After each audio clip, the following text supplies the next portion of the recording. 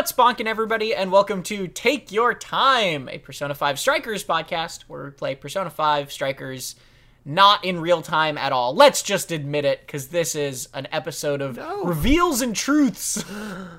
Gasp. I know. We've got a fun episode. This is a funny little thing. I'm going to start off with talking about the format of the episode and what's kind of going on. We are stopping at the point where you can, you get the, enter the jail. You already technically have entered the jail, but we're stopping before we go through the jail. Both because this beginning section of this is a ton to get through, lots to talk about, lots of juicy reveals that I'm very excited to dig into. And also because we wanted to have a friend of the show, Barrett Courtney, on to talk about this actual jail and kind of the section that follows where we are stopping. And unfortunately, he couldn't make it on this episode, so we're going to have him on next episode, hopefully, to talk about it and dig into that stuff. So yeah, we're splitting this up, and then probably that'll go through, probably by the time you get to the next city or whatever in that section. Anyway, we've got episode to talk about today. I haven't introduced us even. My name's Tom Marks. Ah, man, I was hoping you would go a whole episode and we wouldn't say our names. That other person talking is Jonathan Dornbush. Hello. Jonathan. I realized I forgot to do that part. It's good. I've listened to a few podcasts where they forget to introduce themselves, and it's like if you're a regular listener, it's like you know the voices. I don't think our voices are too similar too, where it's not like the McElroy brothers problem where people think they all sound the same. Yeah. Which I don't, but people think that, and so it's like, I think people would know which voice is which. I think 2/3 of them sound similar, yes. That's there are similarities, yes. I won't ignore that, but I've with listened to no disrespect, disrespect to the course. McElroys. It's almost like they're brothers, and so perhaps they have had similar genes that made their voices similar and spent a lot of time together. Crazy. No, I love those guys. Anyway, we're not here to talk about them. We're here to talk about Persona. This isn't a Mabim Bam recap podcast where we recap the jokes they tell. That's season 3. Really pivoting. This week we have the dates actually are August 18th to the 23rd, although some of that is on the high seas, some of that is very short, and some of it is very long. So it's a little bit imbalanced of a week in terms of dates. But we have some housekeeping to take care of first, starting with our quiz from last week. So I asked, what is the name of this cage, the cage from the Okinawa jail? Jonathan, did you have a guess or anything before you saw the comments or anything like that? Yeah, I did have it. Let me see if I wrote it down in my notes, because I was thinking last week along the lines of, since it's the prototype Monarch jail, I was thinking something, I didn't write it, something in the way of cage of beginnings, or cage of not birth, but the cage of origin or something like that. Yeah, that's kind of where my head isn't was the cave of origins, is that the name of something? That's gotta, if that's the name of something, let me know. Yeah, I think it is, and so that would be a reference then. They like to reference myth and stuff, so it would work. Yeah. But no, okay, that is incorrect. Cool. Did get a comment at youtube.com/Journology that is correct, which is Grimortal, which is the Cage of Desolation. Because there's nobody there. It seems like they named it after the fact then. It seems a little dicey on the naming, but okay. Yeah. But that's the cage, so it's not a sin-named cage, necessarily. But also that goes along with this whole section of the game, as we're seeing in this week, too, is it's throwing out the script, right? The first 3 jails of Persona 5 Strikers were very, formulaic. It's gonna follow a trend like Persona 5 Royal, and then this last one and this one we're just about to hit are never mind, everything's different in a really neat way. But we're not getting into any jail this week, correct? No, we're not. But even just the setup of it, right, totally. Is just jumping in. We also have some viewer comments. We do. Jonathan. Yes. I will happily read. These come from the YouTube version of the show over at youtube.com/Journology. Thank you to everyone who continues to write in over the weeks. CC Mac wrote in talking about some voice actor things, but also wrote, and I just wanted to pick it out. It's funny to reiterate that Jonathan has almost made the wrong predictions on what happens next for P5 Strikers. I assume like has almost always made them.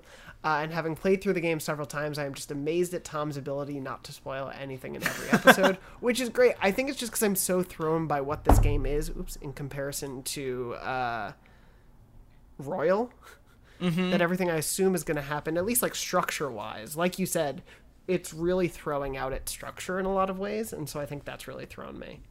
Yeah. Well, also, like, the predictions you're making a lot of the time are fair, kind of like if you know how story structure works predictions, right? Like Zenkichi early on in this, you were like, Zenkichi is either going to be your friend or the ultimate villain who betrays you, right? And like the kind of answer we get is like a little, like basically both for like a large part of the game. And then like now obviously it's shifting into its final form as we approach next week's episode too. But for sure. And I think one of my probably most wrong predictions was when they were talking about the trip to Okinawa and they mentioned like 3 locations, and I was like, oh, okay, so they're going to do a jail in each location, and they don't at all. And it was just kind of like, well, that's what you've set up is going to happen. Yeah, it's very classic video game structure, right? So I don't think any of your predictions are like wild, right? They were just like, this game is weird and sort of unpredictable. And I appreciate it. John also wrote in and said, agreed that the Velvet Room is simplified this time around, but don't think that's a bad thing. In the base game, the Velvet Room could feel a bit cumbersome, especially if you were trying to complete the compendium, but the Striker's approach is much more straightforward, and pretty much, I think, aligned where we are. Totally. At this point. The Velvet Room can be very fun in normal Persona if you're willing to dive into it, and then at other times, or if you're excited to dive into it even, but then other times the Velvet Room can feel like a burden where you're going through Mementos, right, and like your party is full and you're like, I gotta go back and just clear this out again, right? So the simplified thing here works really well, I think, but isn't necessarily like, we're online. You're definitely right. There were times where like going to the Velvet Room in the original game felt like, I don't want to have to go right now and spend a long time here. Right. And I would say like to almost the opposite here, where like I barely use the Velvet Room. Yeah. And if I do, it's only for like a minute or two. So there's probably somewhere in the middle that I think is like the best system you could come up with. But I agree. Especially for this game, I think the pace and time you spend in it works really well. Indeed. Well, speaking of pace and timing, maybe, let's jump into the dates of this week. We've got, to kick things off, there was the moment that you alluded to at the end of last week's episode. Yes. Which is just this quick little boat scene of Zenkichi calling his boss and reporting back on basically saying, hey, everything went great, kinda, and there's a body now, and all that jazz. And basically says, the kind of key takeaway here is that Zenkichi is like, boy, it's sure glad we didn't arrest the Phantom Thieves, right? Because then we wouldn't have ever gotten any of this stuff happening. And his boss is like, yeah, but don't get too close again. Yeah, just really hammering home the point of like, we're gonna make their lives miserable pretty soon, so maybe don't. Yeah. Is the feeling you get there. But it is a moment of like Zenkichi. You know, before Okinawa, Zenkichi is, like, explicitly struggling with the idea that he knows he has to betray you. Yeah. And this feels a little bit like Zenkichi being like, hey, right, it's a good thing we didn't do that, like, trying to make the case for, like, why you shouldn't betray them at all. Yeah, it definitely feels like he is more outrightly, like, we've seen him wrestle with what the commissioner has kind of told him to, like, not get too in deep with them and don't become their friends too much, but he's tried to resist but can't help it at this point, and especially now having gone through this with them, I think he's very much in the friend side of things and is very much like, yeah, maybe it's good if we don't use them to only screw them over in the end. What if we just worked with them? But. Also, an important moment in this scene, it started and he was on the phone on the boat. And I was like, wait a minute, he said he didn't have service on the boat. And then immediately he's like, I'm going to lose service soon, but let me like report really quick. And I was like, all right, you got me, game. Nice. That's good. I thought you were going to say like, you could see the phone screen on during the call, so he clearly wasn't calling anyone, and it all took place inside like one of those TV things where it's like, it's on your lock screen. You're not calling anyone right No, thankfully no. But we lose a day here, right? Yes. Once again, you're on the high seas for an entire couple days, and August 19th goes away. August 20th, we're now back on the road with the gang. As a reminder, Zenkichi is going to Kyoto, right? To check back in. Yes, Zenkichi is going to Kyoto to check back in and try to find the culprit. The gang is going to hang out at Fukuoka and just sort of enjoy their summer more until Zenkichi has figured out what's going on. So you're driving to Fukuoka. Sophia says there's no jail, right?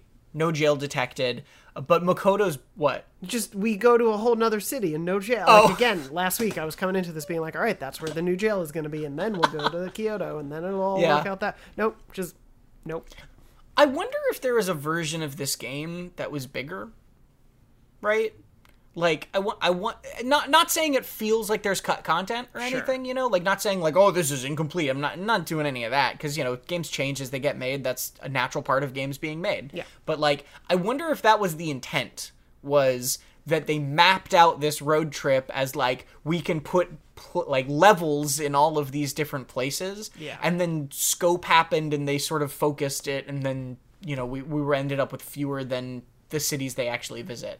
It's not like the plot feels like that's the case. I just wonder if that was maybe like really early on they mapped out this road trip and then figured out where they were actually going to use jails. For sure, especially I think just because the first like 20 hours of the game or whatever, 15 hours, set up so much the idea of like, you go to new place, there is a jail. Go to new place, jail. And like, to be fair, and that was one of my like earlier criticisms, was that that routine was starting to feel a little rote.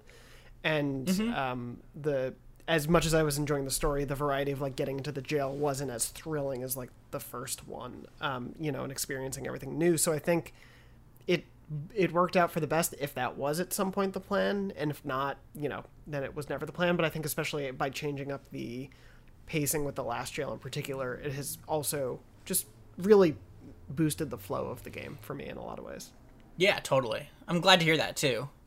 Anyway, Makoto's back starts hurting. Lower back from driving too much. A classic road trip problem.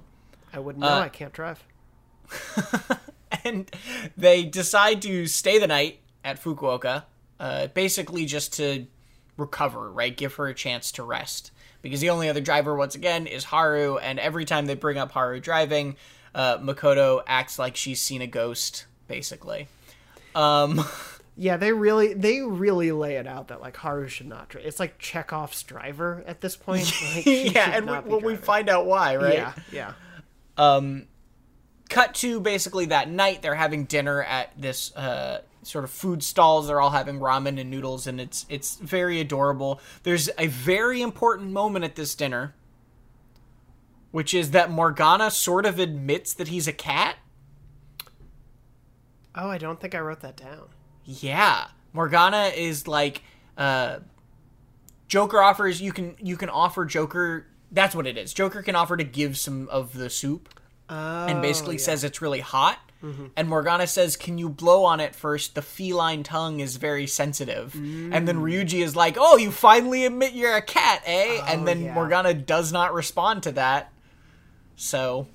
That's the big revelation you were hinting at. That's the truth that has been revealed. Yeah. Exactly. And now the show is over. Thank you everyone so much for listening. That's all we wanted to get to this week. No, I didn't write that down, but yeah, there's definitely a few moments here where I think Morgana is more okay with being a cat in this game than in the first one, for sure. And it might just be a time thing. Like, it might just be they've spent so much time now as a cat, but yeah, that's definitely a thing that's happened here. Also, I gotta say, all these food stalls and all that, this is not a big point, but again, I was like, oh, this will be a place we go explore, and we'll like go to the different stalls and buy food from them and get a recipe or two. None of them. Yeah. Well, is this the part where they like go, this is also the part right before they go to the food stalls, they go to like some location, I can't remember the name of it, or was that last week? So... I think that we grab food after finding the hotel, and it's like a bunch of the cool food stalls, like you were saying. Makoto's not feeling well. We're gonna rest and then call Zenkichi. We get like 7 noodle refills. Right. At this point. Okay. Yeah. So I'm misremembering. Excuse me. I apologize. No, you're good.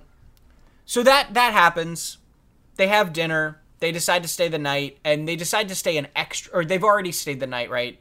No. They're just going to stay one night, and they've decided they're going to stay 2 nights. They're going to explore this town, right? Have a little nice time. And then immediately almost, Zenkichi calls and says, hey, I already found the guy. Yeah. And so they're like, oh. And he says, come to Kyoto right away. I found the mastermind. I'll tell you when you're here. And they say, oh, well, Makoto's out of commission. He says, well, why can't Haru drive? And they get into a little tiff. And then Makoto says, I'm going to push through it. And then the next day, they are hitting the road. And Haru says, oh, it's 8 hours away. Kyoto's 8 hours away. By highway. So the fastest route is 8 hours, yeah. Yeah. And Makoto says she still isn't feeling well, so Haru says, you know what? I'm stepping up and I'm taking over. And this is where we get the moment where, like, it turns out that Haru isn't a bad driver, quote unquote. She is like a race car, crazy fast, insane, reckless driver. Yeah, she says she has a special technique, I think, at some point for her driving, which is scary to say. And Makoto says, I forgot to tell you guys, the moment Haru's hands touch the wheel, and then it kind of goes ... and she just is like a different person. Yeah. It's really funny, and I like that they play it off, mostly off screen, you know. Yeah. Well, you get the road trip, like when it jumps to the date screen, the car, right, which is usually just driving along, is like doing flips, and there's like tires screeching noises. It's really cute. And then you get to the next location, and you hear the noise basically of them arriving. Yeah, basically a crash. Yep. Yeah, a good way to arrive. And you arrive at this place that Zenkichi essentially describes as like his safe house. It's like a little bar. It's very LeBlanc vibes, right? Yeah, it's like a downstairs bar. Yeah. I like it a lot. He's got one of those classic police boards with strings all over it and notes. And everyone is a disaster because they like... Except for Haru. Haru is fine. Haru acts like nothing has happened. Yeah, she's just standing there chilling. All of them are like holding their sides ready to die. Yeah. And she's for just like, 8 hours. This is fine. Yeah, like, my God, I don't Although, the implication is that they got there way quicker than that because the time thing still says noon. True. So the implication is that they got there like in 6 probably. I mean, with the speed with which it sounds like she was driving, I think that's very fair at this point. But yeah. Yeah. But yeah, they get very good bit. Yeah, it's cute. It's very cute. There's a kind of little throwaway thing right there where there's like old newspapers stacked in the corner from 2 years ago, and Yusuke kind of brings up that they're from 2 years ago, and then Zenkichi's like, nothing, don't worry about it, and like brushes it off. And then we get into I guess it is kind of exposition dump, but it doesn't really feel like dry necessarily. It's a lot of plot all at once and a lot of reveals. Yeah. Starting with the most important of them, which is that Zenkichi says that the big bad mastermind, the person connecting all of these change of heart targets on this list they found in Okinawa, is a guy named Jun Owada, who is a cabinet member who supported Shido, which is a super cool way to tie it into the first game. Yeah, I really appreciated that. I like... They, obviously we're getting a decent chunk into the game at this point, and theoretically this is the dude behind it all. And so to kind of just lay that all out at this point, it could lack some weight. So I think tying it into, obviously, who was such a big bad last time, I think also just setting up his, like, oh, this is his, like, 10th term in legislature, like, he is an old kind of hat at this stuff, and we... Obviously, if you've played 5, you also maybe have some stuff on the political side when it comes to Yoshida and his quest line. It's Yoshida, correct? Yes. And so you just get You're a talking sense about of the politician? Yeah, the politician guy. And so it just, like, ties everything together well of, like, we have a little sense of how things work here. We know how Shido worked, and so I appreciate that it helps bring it in at a point where like you kind of need a reason to care about this guy beyond him being the big bad. Yeah. So yeah. Yeah, and that is what one of the things I was going to bring up is this is a way that this game's shorter length and kind of more condensed nature suffers, or at least doesn't quite live up to the way that the story is delivered in the base game, because one of the sort of magical things that they do with Shido, not that it's, necessarily a revolutionary idea to do this, is that they seed him through the story a lot. Yeah. Right? You run into him multiple times. He is really inherently directly connected to Joker, right? And what Joker's going through. So there's a ton of moments where you can build him up as this important figure, and Jun Iwata does not have that, right? He is brand new. You meet him in person in like one of the next couple scenes, but he is faceless for the vast majority of the game, because we're now over halfway through this game. Yeah. And like you said, I think tying him into Shido, tying him into kind of things you already know about, is a good way of giving him a little more weight, because otherwise it's not that he's not impressive, it's just that it's like, well, we don't really know anything about this guy yet. Yeah, and like even, we get the info here of like, oh, he's been meeting with Konoe, who we know a little bit, but even then, we've only met Konoe for like one scene at this point, and he was kind of set up as who I thought would be the big bad, and so yeah, they need to lay a little bit of groundwork. I agree. It's definitely one of the beginning of this game is so much about like trying to figure out what's going on, and the mystery of that is really fun, but as a result you don't get the seeding as much because they wanted to keep it mysterious enough that the kids wouldn't know anything. Right. But yeah, you do lose sort of a connection to him, so some of that stuff is important here. Yeah. And let's get into it a little more, because we do learn more. Like you said, he's meeting with Akira Konoe, who's the CEO of Medice. There is also a moment here where Zenkichi sort of like, when he mentions Jun Iwata, Zenkichi has a line where he says like, who would have thought he would have shown up now? And somebody is like, oh, do you know him? And he's like, no. And it's like, okay, Zenkichi, cool. So there is a little bit.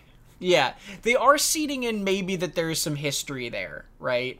It's not like Jun Iwata is just completely disconnected from the game necessarily. They are doing some sort of little like, maybe there's a connection or maybe something else is going on. Yeah. The things that they talk about in this conversation, though, is that probably Jun Iwata is not a monarch, because it would be really weird for this old cabinet member to be like asking all these people to add him on Emma, and he wouldn't want to like, if he's the mastermind, he wouldn't want to like put himself in the jail or whatever. Like they theorize that he's getting somebody else to do it for him, and they theorize that it's probably Konoe, given that Konoe is more of this like sort of arrogant CEO type who would want to be his own monarch or whatever, and is in charge of Medice and probably is just Iwata's lapdog like that, or one of his sort of like people he's working with. So they theorize that. Also, the other reason they theorize this is because Zenkichi mentions that a lot of the hearts that have been changing on the list have been changing after a trip to Osaka, which is where Medice is based out of. And then Sophia kind of gets this hilarious moment where she's like, oh yeah, there's a jail in Osaka. Yeah. And everyone's like, wait, what? And she's like, yeah, I mentioned it when we drove through Osaka on the way here. And everyone is like, well, if you said it while Haru was driving, we did not hear it. We were about to die, so we could have no idea. But yeah, yeah, which is a very funny way of explaining, like, why this didn't come up until now. Yeah, and especially why wouldn't the group have stopped to go to the jail if it was so important? So yeah, it works well to, I think, get you moving through it to help set up like, oh yeah, clearly something's going on there. Yeah. But yeah, it's like you said, it's a lot of info that I think needs to be told, and I think presenting it in sort of this like, here's what Zenkichi found out works well. Right.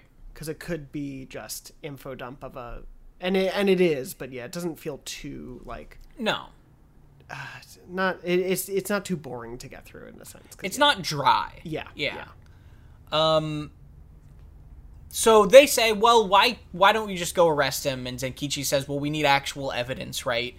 We can't just speculate. And on top of that, and this is kind of one of the scarier moments of this, which we also get paid off almost immediately, he says that a lot of the higher ranking people in the police department were on this change of heart list. Yeah. So they have to be really careful. This is why they're like meeting in a secret safe room of his, right? They got to be really careful about how they go about all of this.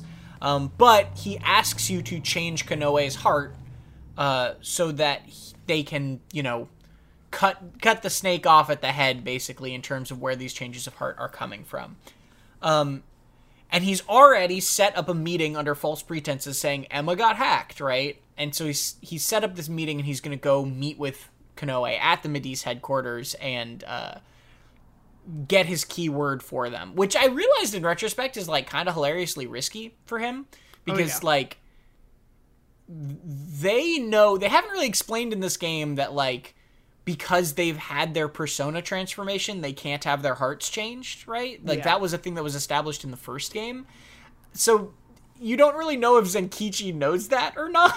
Where it's like, well, you don't have a persona transformation, so, like, you could get turned if you add him on Emma. Yeah, I guess, I don't think that would have come up at any point, at least that we've seen. It hasn't been intimated to him, so, it's definitely a bit of a risky thing, but I do think it's one of those, like, we know how much he thinks corruption is kind of strewn amongst his workplace, and so he kind of has to take that risk himself here.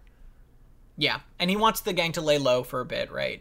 Wants them to rest up and be at full strength because he knows that when it comes to changing hearts, he could get the keyword for Konoe, but he can't actually do anything in terms of, like, changing the heart. So they need to be fully rested and ready to go. Yeah. And to that end, he's booked you a super fancy hot spring hotel. Hooray! Everything's chill. And I do think, I want to bring it up, but I do think I had mentioned to you last week, I did the conversion rate. Oh, yeah. For the hotel. So it's 40,000 yen a night, I believe. Yeah. Which turns out to be $276.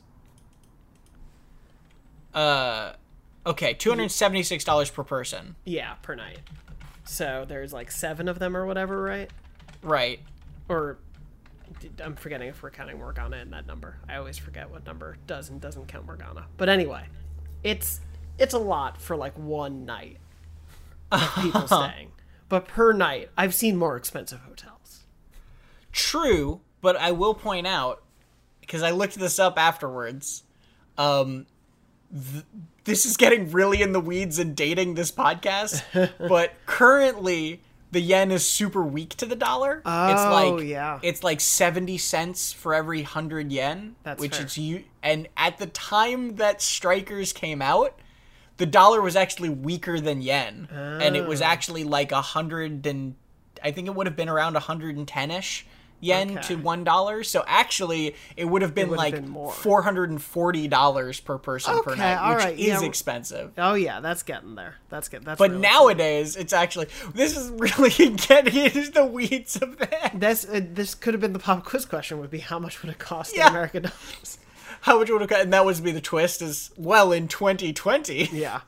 Oh boy, economies are fun. That's what we've learned today. It's always changing. Isn't that great? Also, it's wild how much yen has fallen since 2020. Yeah, that's quite a bit. Anyway, they go stay at this fancy hotel, and it's very cute how excited they are to get here. And I like that he's like, I got a big surprise for you all. Yeah, he's like he's very intentionally like treating them, right? Yeah. It's explicitly him sort of like doing something nice for them. Yeah. But before we get too much into their hotel, we do get a little bit more on the Zenkichi side of things. Oh, do we? I have down... Please. Well, so it's like they go for the hotel.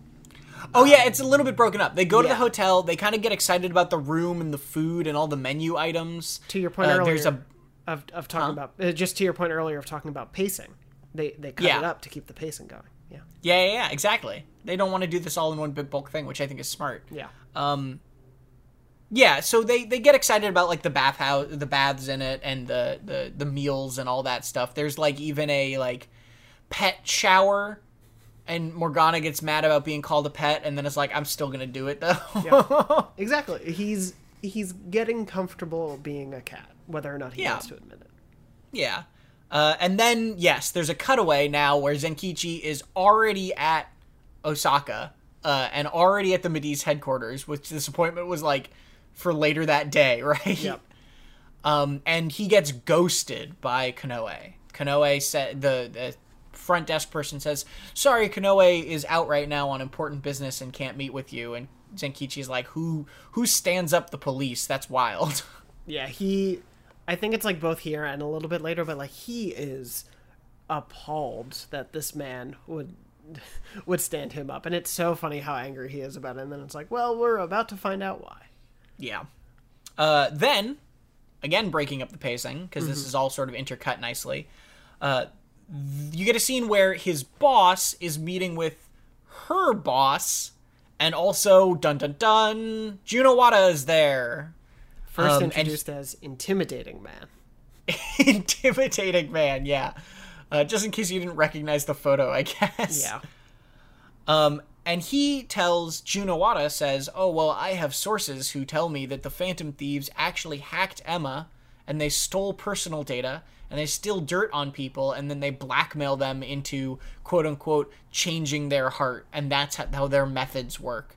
And her boss says, you need to arrest the Phantom Thieves right away, and basically they very explicitly say that he wants them to arrest them also because, like, an election is coming up, and it'll make him look good if he has, like, arrests under his belt. Yeah, she's like, wouldn't it be nice to have this like on your record before the election? He's like, well, that's a bit blunt of you to say, but yes, and it's like, you're the one who's doing it. We don't need to worry about being blunt, my dude.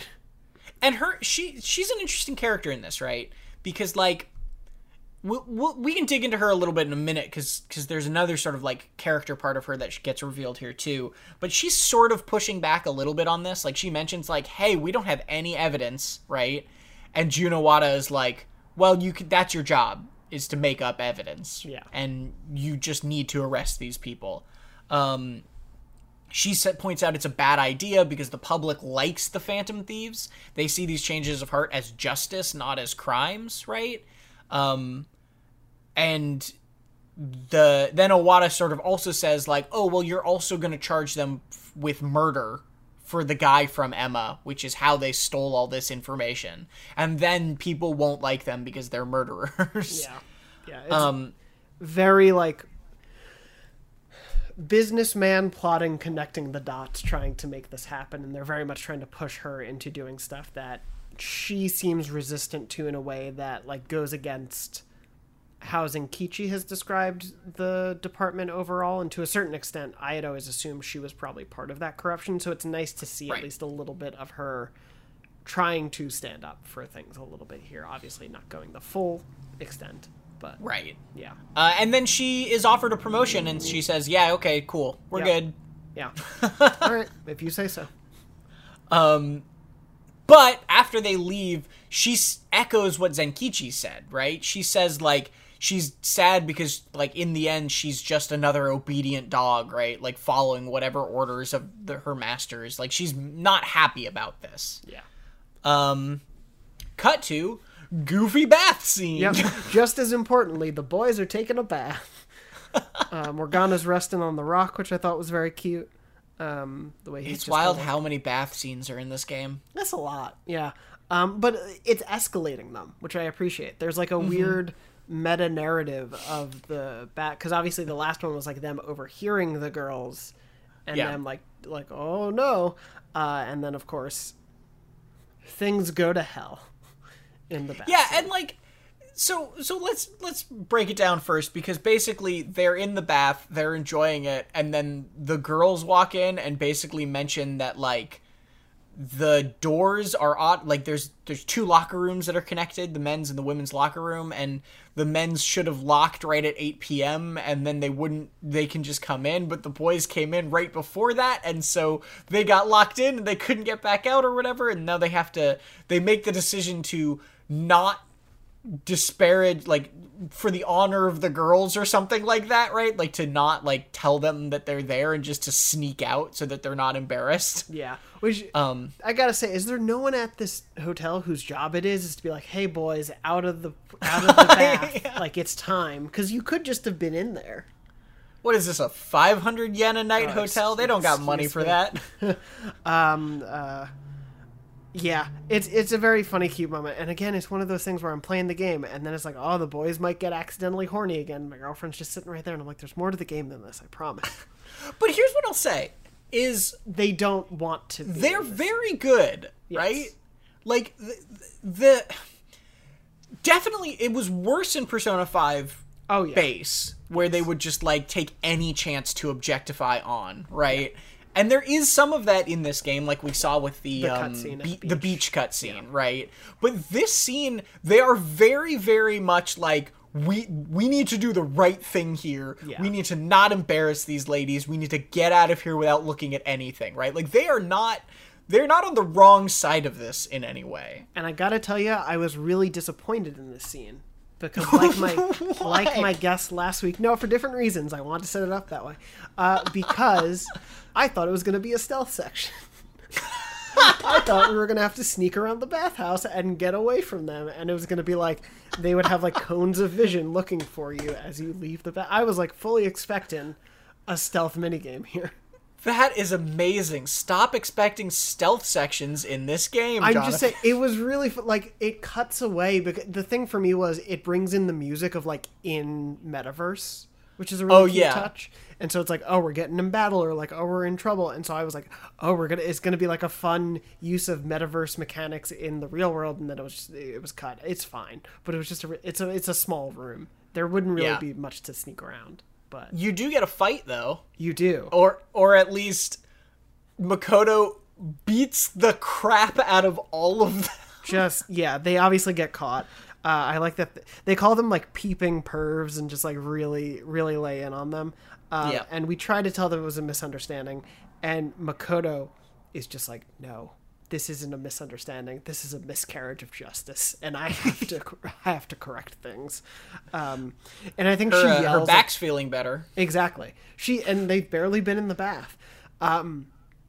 She yells like fists of justice at them, and like just goes so deep into like destruction mode. It's great. Yeah, she lays them all out in a pile, and then it cuts. Cut to another very serious moment. Zenkichi in Osaka basically being like, what the heck is going on? And then there's a big news announcement on a giant illuminated TV or whatever above, like one of those billboard TVs, of Konoe holding a press conference saying that he's ceasing all service of Emma temporarily, and that there was a hack because he's stopping service because the Phantom Thieves have broken in and stolen personal data, and they're terrible people, and they're the people behind all of this, and the public just immediately turns on you, right? And Zenkichi immediately understands that something has gone terribly wrong. So it makes sense, right, that, like, you've infiltrated 4 jails at this point. It makes sense that Konoe and Madis have essentially noticed what you're doing and pulled the wool over on you to a certain extent, gotten the jump on you, and are retaliating. Yeah, totally. And I mean, like, is the world not going to listen to Tony Stark? No, of course. Right. Yeah. If Tony Stark tells you there's a villain, you say, yeah, of course, where? Point me in that direction. Wait, there's a quote. So you get this moment after he's done talking where, like, you get a sense that, like, the public is turning on you. Yeah. And they're, like, saying, like, oh, my goodness, I couldn't believe they'd do that or whatever. And there's one guy who yells, now you done it, Phantom Thieves, you goofed up big. And I, like, lost it. Is that written by Zach Ryan? What's happened there? I know, right? Sorry, very, very personal aside for anyone in the audience, but that is so funny. Oh, man, you goofed up big. That's like, we have to keep the dialogue somewhat family friendly here. So how do we make them nice people? Yeah, that's really funny. I long to know what that was in the Japanese translation, and if it was just full on localization having fun with it. I hope so. But yeah, It's one of those things. Obviously, we've seen this happen. Almost a larger commentary on the state of public, not perception, I guess to a certain extent, but like public groupthink. Because this is not the first time that people have said publicly like the Phantom Thieves are bad, and everyone goes the Phantom Thieves are bad. Yeah, well, I mean that's kind of the whole ending of the first game, right? Exactly. Is like groupthink leading to terrible things and that sort of stuff. Yeah, or helping them. Or helping them. But yeah, it's just a funny thing of like, yeah, man, people are really quick to turn on a dime for them.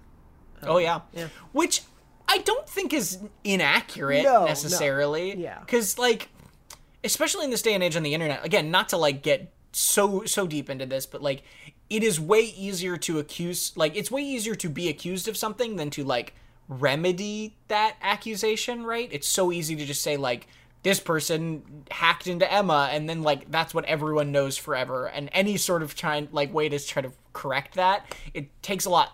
Like, people like learning bad news about people, basically. Just like when we saw these poor, horny boys defending their honor and being accused of being peeping curves on the women. See, it's all tied together. It's all thematic, yeah. But Parallel themes. It does. It doesn't feel out of character for the world. It's just a very interesting thing that, like, they've been through this before where it's like, man, the public just really turns on them kind of instantly. Yeah, they do. And, there is admittedly some people in that audience, like, questioning it, but it's pretty quick that people are like, ah, dang, that's a bummer. Which is wild to me after, like, how much the Phantom Thieves went through in the first game publicly, but, who knows? That's my only thing where, like, it popped up for me, and I'm like, didn't they kind of very publicly become beloved? And I don't think the world was wiped of that memory. Yeah, but then, no, I think they kind of were. Okay. Because everyone in the world roots for them, and then, like, none of that ever happened. Yeah. Or, like, only the spoilers people for who... Persona 5. Well, if you're... We hope, if you're this far into this show, that you have played Persona 5. If you haven't, please go back and play Persona 5. Yeah, so it's left a little ambiguous in that regard. I think the people who knew them remember it, like your confidants. Yeah. But anyway, that was a big aside. Then I think Zenkichi gets a call, right? That basically he finds out that they're going to get arrested, or like they know he knows they're going to get arrested, so he runs after. He tries to contact us, and yeah. Yeah, he sends you a text message, right? Which is very cute. Little does he know that you're on the floor of a bathhouse bleeding to death. Yep, I got to assume that's where we are the whole evening. Yeah. Yeah. You get now a cutscene, right? Or like kind of a not anime cutscene, but like a in-engine cutscene. You get both. There's a little bit of an anime cutscene. Oh, is there? Yeah, it's used for all the riot guards basically lining up in front of the hotel. There's like a little bit of dramatic, and then like I think the commissioner stepping up, and then it cuts to like it's like very quick. It's a weird kind of inclusion in there. So it sets up the cops are coming to the hotel to storm the hotel. And Zenkichi gets there and basically is trying to argue with the commissioner and say, stop it, right? Like, you have the wrong people. These aren't the people that are doing this. We agreed to wait what's going on. Not knowing the stuff with Owada, right, has happened. He is basically, like, trying to stand up to her. There's a moment where she brings up his wife and says, like, hey, the system is corrupt. You know the system is corrupt. You remember what I told you when your wife died, right? And the thing that gets revealed about her here is that she knows the system is corrupt too, and her plan is to make it all the way to the top of the chain so that she can root out the corruption from within. Which always works. That always works out. Yeah. Yeah. There's never been a time where someone plans to fix things from the inside and then they become a part of the system they detest so much. Never. Yeah. Never in a million years. No. And so they do that, or that's her plan, but she's still doing this, right? She's still following these orders and she's still doing something bad. But her plan is, well, if I get a promotion, then that gets me one step closer to stopping this evil. So she's not, again, kind of continuing the themes of this game, not purely evil what she's doing. She has other motivations here. Sure, and for someone who doesn't delve into the metaverse, I think is probably acting in a way that is understandable of someone who thinks they can fix something. Yeah, and I think part of that also is to show that her heart has not been changed. Yeah, that's right. fair. Yeah. Like that's at least they never like bring that up specifically, but like it is a good indicator that her heart has not been changed, that she's sort of like doing these things begrudgingly. Yeah, she doesn't talk in absolutes, which is often a giveaway if your heart has been changed. But what I really do like about here, of their like back and forth, and her talking about the rotten system and having to like exercise restraint, Zenkichi kind of realizes there's like no talking to her at this point, and he flashes back to all these moments with them, and like for me, this was, and like I just think like in this moment he's like, I'm a part of that group.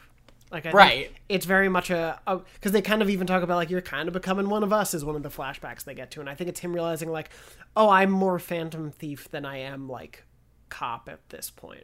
Right. Yeah. It's him picking his loyalties. Yeah. Yeah. Which is, it's really nice and really sweet. And he proves it out by being like, no, he yells for them to run. Yeah, and he specifically yells for them to run after the commissioner brings up his daughter, right? Yes. And says, like, go home to your daughter. And then he remembers the moment of his daughter yelling at him that, like, aren't police supposed to do what's right? Yeah. Right? And then that is the thing that makes him jump out and tell them to get away. Exactly. Yeah. And so they arrest him because that's illegal. And that's the end of that day.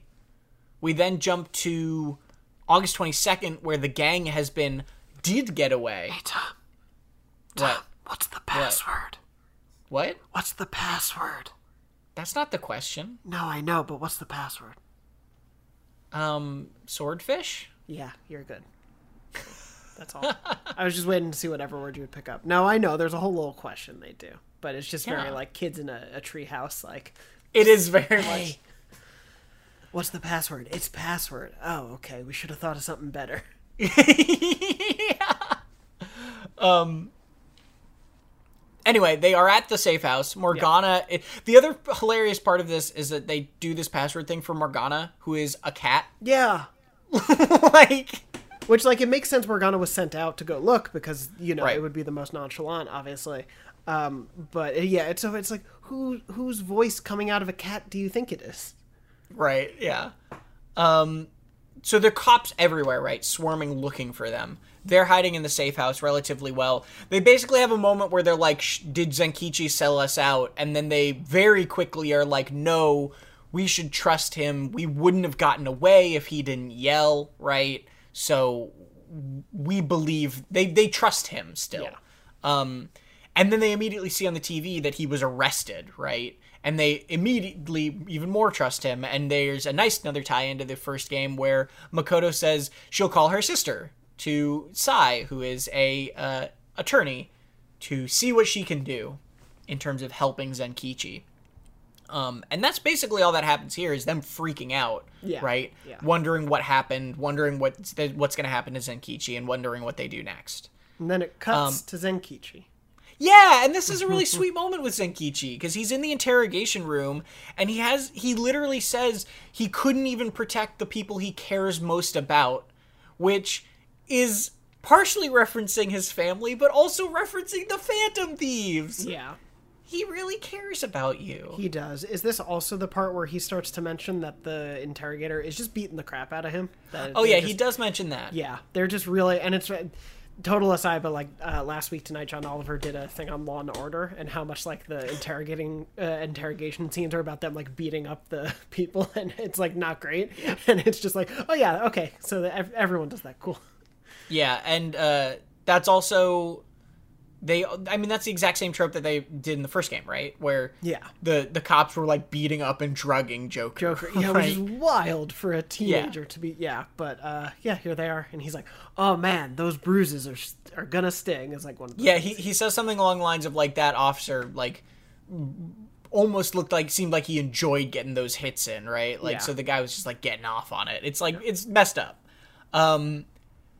And he says he couldn't protect the people he cares most about, which is partially, he mentions his wife and Akane, he mentions the Phantom Thieves. My heart breaks. And he's just, like, really sad, right? Like, he's not even, like... He's just down. He's just sad. Yeah. Well, and to make things even sadder. Yeah, and then it cuts to his house and Akane, and they're getting searched, and she finds out about everything. Phantom Thieves, her dad, everything. Through some jerk cop who's searching her house. He's like, "Hey, sweetheart, why are you trusting those Phantom Thieves? They're a bunch of maniacs. Don't like them. They made your dad do all the bad things." They're like such cliche. What is that voice? They're just like real. It's like they're almost like mob lackey cops. Yeah. It's just real like, hey. Yeah, it is, it's bad. And it's also like in a funny way. It's not like a bad thing. Oh, yes, yeah. And like you were saying about the commissioner being in absolutes, like all of these police are in like absolutes, right? Yeah. They seem very sort of just brutal in what they're doing. Yeah. Akane is very sad. After they've all left, she asks for help. She doesn't know where to turn, and she gets a little bootaloo from Emma. How can I help you? Emma says, "I'll help you," which doesn't make any sense because Emma's deactivated right now. Suspicious. And then they explain what's going on. Yeah, it's not suspicious for very long. It happens very quickly. We understand. It cuts to another scene. Again, like we were talking about, there's a lot going on in all of this, and I think it is not dry partially because of what we were saying. The pacing is really good in terms of how it kind of mixes these scenes together, right? And Konoe, cuts to a scene in Konoe's office now, which is the first time I think we've seen him in person since the, like, lecture. Yeah, I think so. It's in his office. He's on the phone with Owada, and they talk about... He basically talks about how he wants to try to catch the Phantom Thieves even quicker, right? He's really... So it's like his drive to try and catch the Phantom Thieves is what the sort of main thing here is. And in exchange for it... Yeah. Please. Oh, no. You go ahead. I didn't mean to interrupt. In exchange for it, Owada is like, well, if I catch the Phantom Thieves quicker, you'll give me my own jail, right? So it's a little bit different than they were thinking it was, right? They thought that Owada was basically just using Konoe, and it seems like the power dynamics are not quite what they were thinking they were here. Yeah. Which I think is good. It would be a little too cut and dry, and I think Owada is a little too cartoonish to like really care about as the only villain at the end of the day. Sure. And obviously as we get in the scene, I think by the end of it, like not to jump too far ahead, but he like says he wants to cleanse the world of evil, Konoe says. Right. So like obviously there is more to Konoe doing all this than him just wanting money or power. It's also a little bit of a good sort of misdirect because the first game is the main villain is this politician, and then you introduce this evil politician who's changing hearts for his own benefit, who was connected to the politician from the last game. So you're like, oh, of course this is the mastermind behind all of this. And then this scene is actually Konoe is sort of in charge of all of the Emma change of heart stuff in a very real way, and seems to have his own goals here. And along that, he has this conversation with Owada, and then he basically is talking with Emma, which is like very Tony Stark. Oh yeah, very Tony Stark. Very like Tony Stark on a dark day. Yeah, talking to Jarvis. Yeah. And B is also just like a little weird. He's treating Emma basically like she's just a person. Well, almost like an equal. Like Emma advises him in this scene of what to do. It's not even like, which I found the most interesting part of it was that like he's not just coming up with this plan entirely. Like Emma is actively helping him figure out what to do. And that's part of the pitch of Emma, right? Was like, you can ask it anything and it will be able to come up with the best plan. So he's like using that AI to do that to a certain extent. But yeah, it is very much like they are conspirators. She's not just a tool he's using. Yeah. And she suggests that the next step, which is really, really messed up for an AI to suggest this, she suggests that they use someone as bait to lure the Phantom Thieves into a jail, and then they can trap them in that jail and change their hearts. Obviously not knowing the mechanics of, like, this is a good moment because it's clear that they know something about the Phantom Thieves. They know they're going into jails using Emma, and they know they can manipulate the jails in a way that seemingly Medice can't even, right? Because they don't fully... It seems like they don't have the whole picture here, because they also don't know that they can't change the Phantom Thieves' hearts. Yeah. But they do know that they can lure them into a jail because they can go into jails and trap them in some way. So that's the plan. And then, as you said, Konoe has this moment where he talks about cleansing the world of evil in his new world order, and you go, oh, maybe this guy is the mastermind. Like, oh, yeah, as you gotta do. I mean, dream big and all, so yeah. I get it. Yeah. So he's established as sort of like the mega mind behind all of this jail stuff. Yes. Sort of more firmly. The Will Ferrell mega mind of it all. Yes. But no, yeah, I think for me, all of this section, I think does a good job. I agree with you in terms of the, like, almost red herring, and it's not for very long, but, like, of Owada being the one behind it all, but to have it be Konoe. One, I think, is more interesting just because we've seen him more. Yeah. And he presents himself as, like, it is like if Steve Jobs were to have turned out to be the one creating a microchip that destroyed us all, sort of thing. It's Sure. like that sort of idea. And so I think him doing this, but also showing Emma as an active co-conspirator in this is a really interesting element of it too. Yeah. That, like, And go ahead. We've gotten hints of AI, obviously. Like, I think it's fair to say after the last jail, the implication to me was that was Emma, or some vestige of Emma to some extent. And obviously the question of Sophia's origins and all that. I think having that all there, making Emma more than just a tool is a really nice spin on it as well. Yeah. Yeah, I agree. And obviously this isn't to say that Owada is, like, gone, right? It's not like he's disappeared from the story. It's just that they definitely establish Konoe as sort of, like, the one who is seeding these ideas of, like, world-changing stuff, rather than, like, Owada, who they establish as having a little bit more of, like, selfish desires of just, like, I want to progress my own sort of career or whatever. Yeah. Well, it's the JRPG trope. You got to fight the person for, like, the local saving the thing, and then you got to fight God. Otherwise, what's the point? So, yeah, of course. Got to fight God. So have to fight God. Have to. I love how much the first game escalates. Spoilers So again, ridiculous. I suppose, for Persona 5 if you haven't played. They know what they're getting into. Yeah, I know, but I just can't help but say it.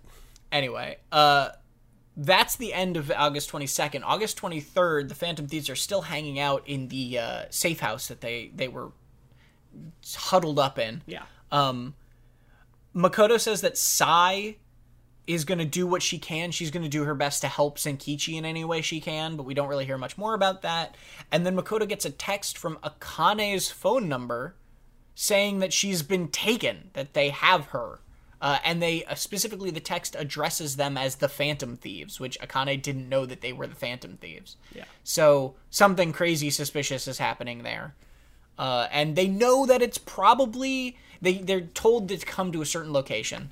And they know it's probably a trap, but they have to do what they have to do anyway. They gotta go save her, right? Yeah. Specifically also, and I like, the callback of it in terms of what's happened character growth-wise, but it's very specifically, like, Makoto believes very strongly that they need to go. Like, she's the one who, like, right. I think advocates the most for it to be what they do. Yeah, and it makes sense that she's the one who got the text, right? Exactly. Because she's linked to Akane in that way. Yeah. So they go to this place called Inari Taisha, and they immediately, Sophia starts smelling a brand new jail there that shows up, right? And then they get a text, or they get an Emma friend request from the Phantom Thieves, and they don't have a keyword, and Morgana points out that, again, Emma shouldn't even be working, so why did we get a friend request from the Phantom Thieves? And then Ryuji says something about, like, the Phantom Thieves, and that's the keyword, so they get immediately sucked into this jail. Yeah. And in the jail, they hear Akane shouting out for help. And then they say, we gotta go save her. And that's when the start of the jail happens. And we're going to leave this episode on a cliffhanger, both because the show has already been an hour long, and also because we want to really dig into what's coming, because there's a lot more coming next week, hopefully with Barrett by our side, because there's some more fun stuff, and we'll dig into the jail and all that stuff next week. Exciting. But yeah. A lot of plot developments in a very quick amount of time. But yeah, I think, you know, I mean, this section, it's telling. This section had not one but two different moments where in the middle of it said, "Hey, you want to save?" Yeah. It's been like 30 minutes. Do you want to save? Maybe it's a good time to give you a pee break if you need. Yeah, it's one of those things where I do think there is an excitement to this game by the pace of it going by so quickly, like over a shorter window of in-game time. But, you know, it creates that pattern of, like, a lot has to happen all at once to keep things moving. Yeah. Which can be looked at as good or bad, but I think, like, in this section they did a pretty good job of pacing it, of spacing it out, of pulling into plot threads. Yeah. Yeah, it's crazy. Again, like, we bring this up all the time of, like, what would be a week in Persona 5 is a day in this is, like, August 21st, you drive from Fukuoka 8 hours to Kyoto, and then have that entire conversation about Jun Owada, and then Zenkichi goes to Osaka to visit Medice, and then also there's the stuff with the arrest all happening. Like, that's all one day. That would probably be like a month of backstory during one palace, basically. Yeah. It really has to truncate a lot in a little bit of time. But not that it feels bad, because again, this game does have sort of like, the pace feels intentionally quicker of the story as well. Yes. So, yeah. Anyway, we'll dig into the jail, reveal all of the surprises and twists and turns and excitements of the jail next week, because there's some fun stuff in there. And then we're going to go through probably till you're at the next city, and there's a nice little save point in the next city, is likely where we're going to go through. So that's all we've got for this week's episode. I had fun. Should we do a quiz? No, let's not do one this week, Tom. Okay. Well, that's all the time we've got. No, Tom, hit us with the pop quiz question. So here, I'm going to be honest. You stole 3 of my quiz ideas this week. Almost a 4th. This is the first time this has ever happened. Oh my God. You've only stolen a quiz idea from me in the entire history of this show, like, twice, I think? 2 or 3 times, maybe? You did it 3 times this episode and nearly did it a 4th. Wow. What were the 3? So the 3 were, how many noodle refills did they get? Which also had a bonus question. I almost said that part too. Yeah, of how many noodles refills did they need to get in order to get the charm that they give you, the bowl? That could be a bonus. Bowl. If anybody wants to answer that, go. You're like, I don't care. Fine. You stole how many terms Jun Owada had been in office, which also was a bonus question of his age, which was 69. Nice. I was gonna say you could have left the bonus questions for everyone. You also stole how much the hotel was going to be per night, which I was going to do as, like, how much total would it have cost them. And then you almost stole what is going to be our quiz this week. Because it's all I'm left with. All right, fair enough. Maybe we shouldn't do a pop quiz question this week. Go for it. Jonathan. Yes. You asked me what the password is. Mm-hmm. My question for you and the viewers at home. What pairs well with curry? Almost said it, but, you know, I'll leave it be. This close. Yep. I literally only have one other one written down. Like, I'm so sorry.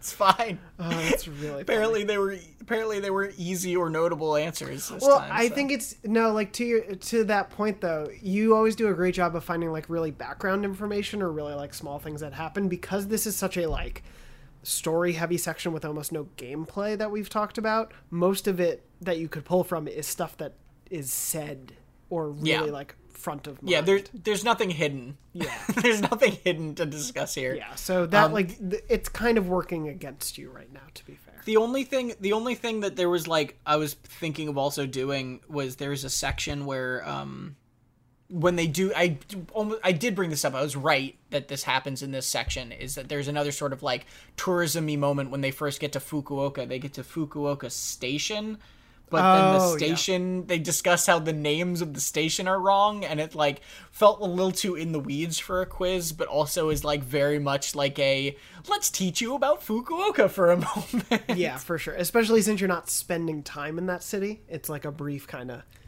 tourism and then move on. Yeah. Also, just to be clear, I don't know if there's anybody out there interpreting this way, but I love that this game sort of celebrates Japan and celebrates Japanese locations in history. When we make fun of that, we are not at all making fun of it as this is dumb or they shouldn't celebrate their culture or anything like that. I think it is very cool that this game has taken that sort of angle. It is just so different for a video game to do that. I think for me it's cute in how blatant it is. I think is what it is the part that I think we both have glommed onto or enjoy. It's definitely not a oh, how dare they show that stuff off, because again it's a great thing to learn all this stuff and to we've had people in the comments even talk about, oh, I think I need a map to figure out why this journey is going well, and it kind of does encourage you to go look at that stuff more.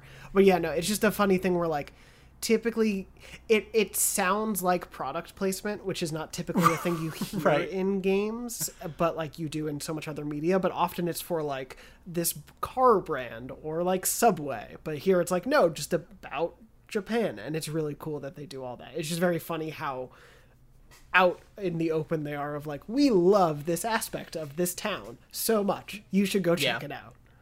I mean, I do want to go visit Japan now, so I've only been once. It's a beautiful place. Yeah. It makes everywhere sound amazing. Yeah. I just want to go on a food tour of Japan after this game. We should go on a Persona 5 Strikers food tour. Hey, that's a good idea. Apparently we'll have to go the entire length of Japan. Yeah, twice. Yeah. Anyway, that's all the time we've got for today. If you do have an answer to the quiz, which was once again, what pairs well with curry? And how many questions did Jonathan steal from Tom? Please leave us a comment, youtube.com/Dornology. We love to hear from you there. You can reach out to us sometimes on Spotify, right? Yes. Sometimes on Spotify. You can also sometimes on Spotify. Yes. Yeah. At Dornology@gmail.com. I'm at Tom R. Marks on Twitter. He's at JM Dornbush. If you're enjoying the show, subscribe wherever you want, rate. We appreciate all that stuff greatly. Especially because this month, Persona 5 Royal comes to other consoles. We're in the month that's happening. Yeah, that's great. Welcome to October, everybody. And yeah, that's a nice thing. Again, if you're watching this show or listening to this show and you have not played Persona 5, and now suddenly it's coming to a platform where you can. Again, this show is not sponsored in any way. It's entirely fan driven, but we highly recommend it because it's a phenomenal game. Go play that game. Anyway, that's all we've got. Thank you everybody for listening, and we'll see you next week.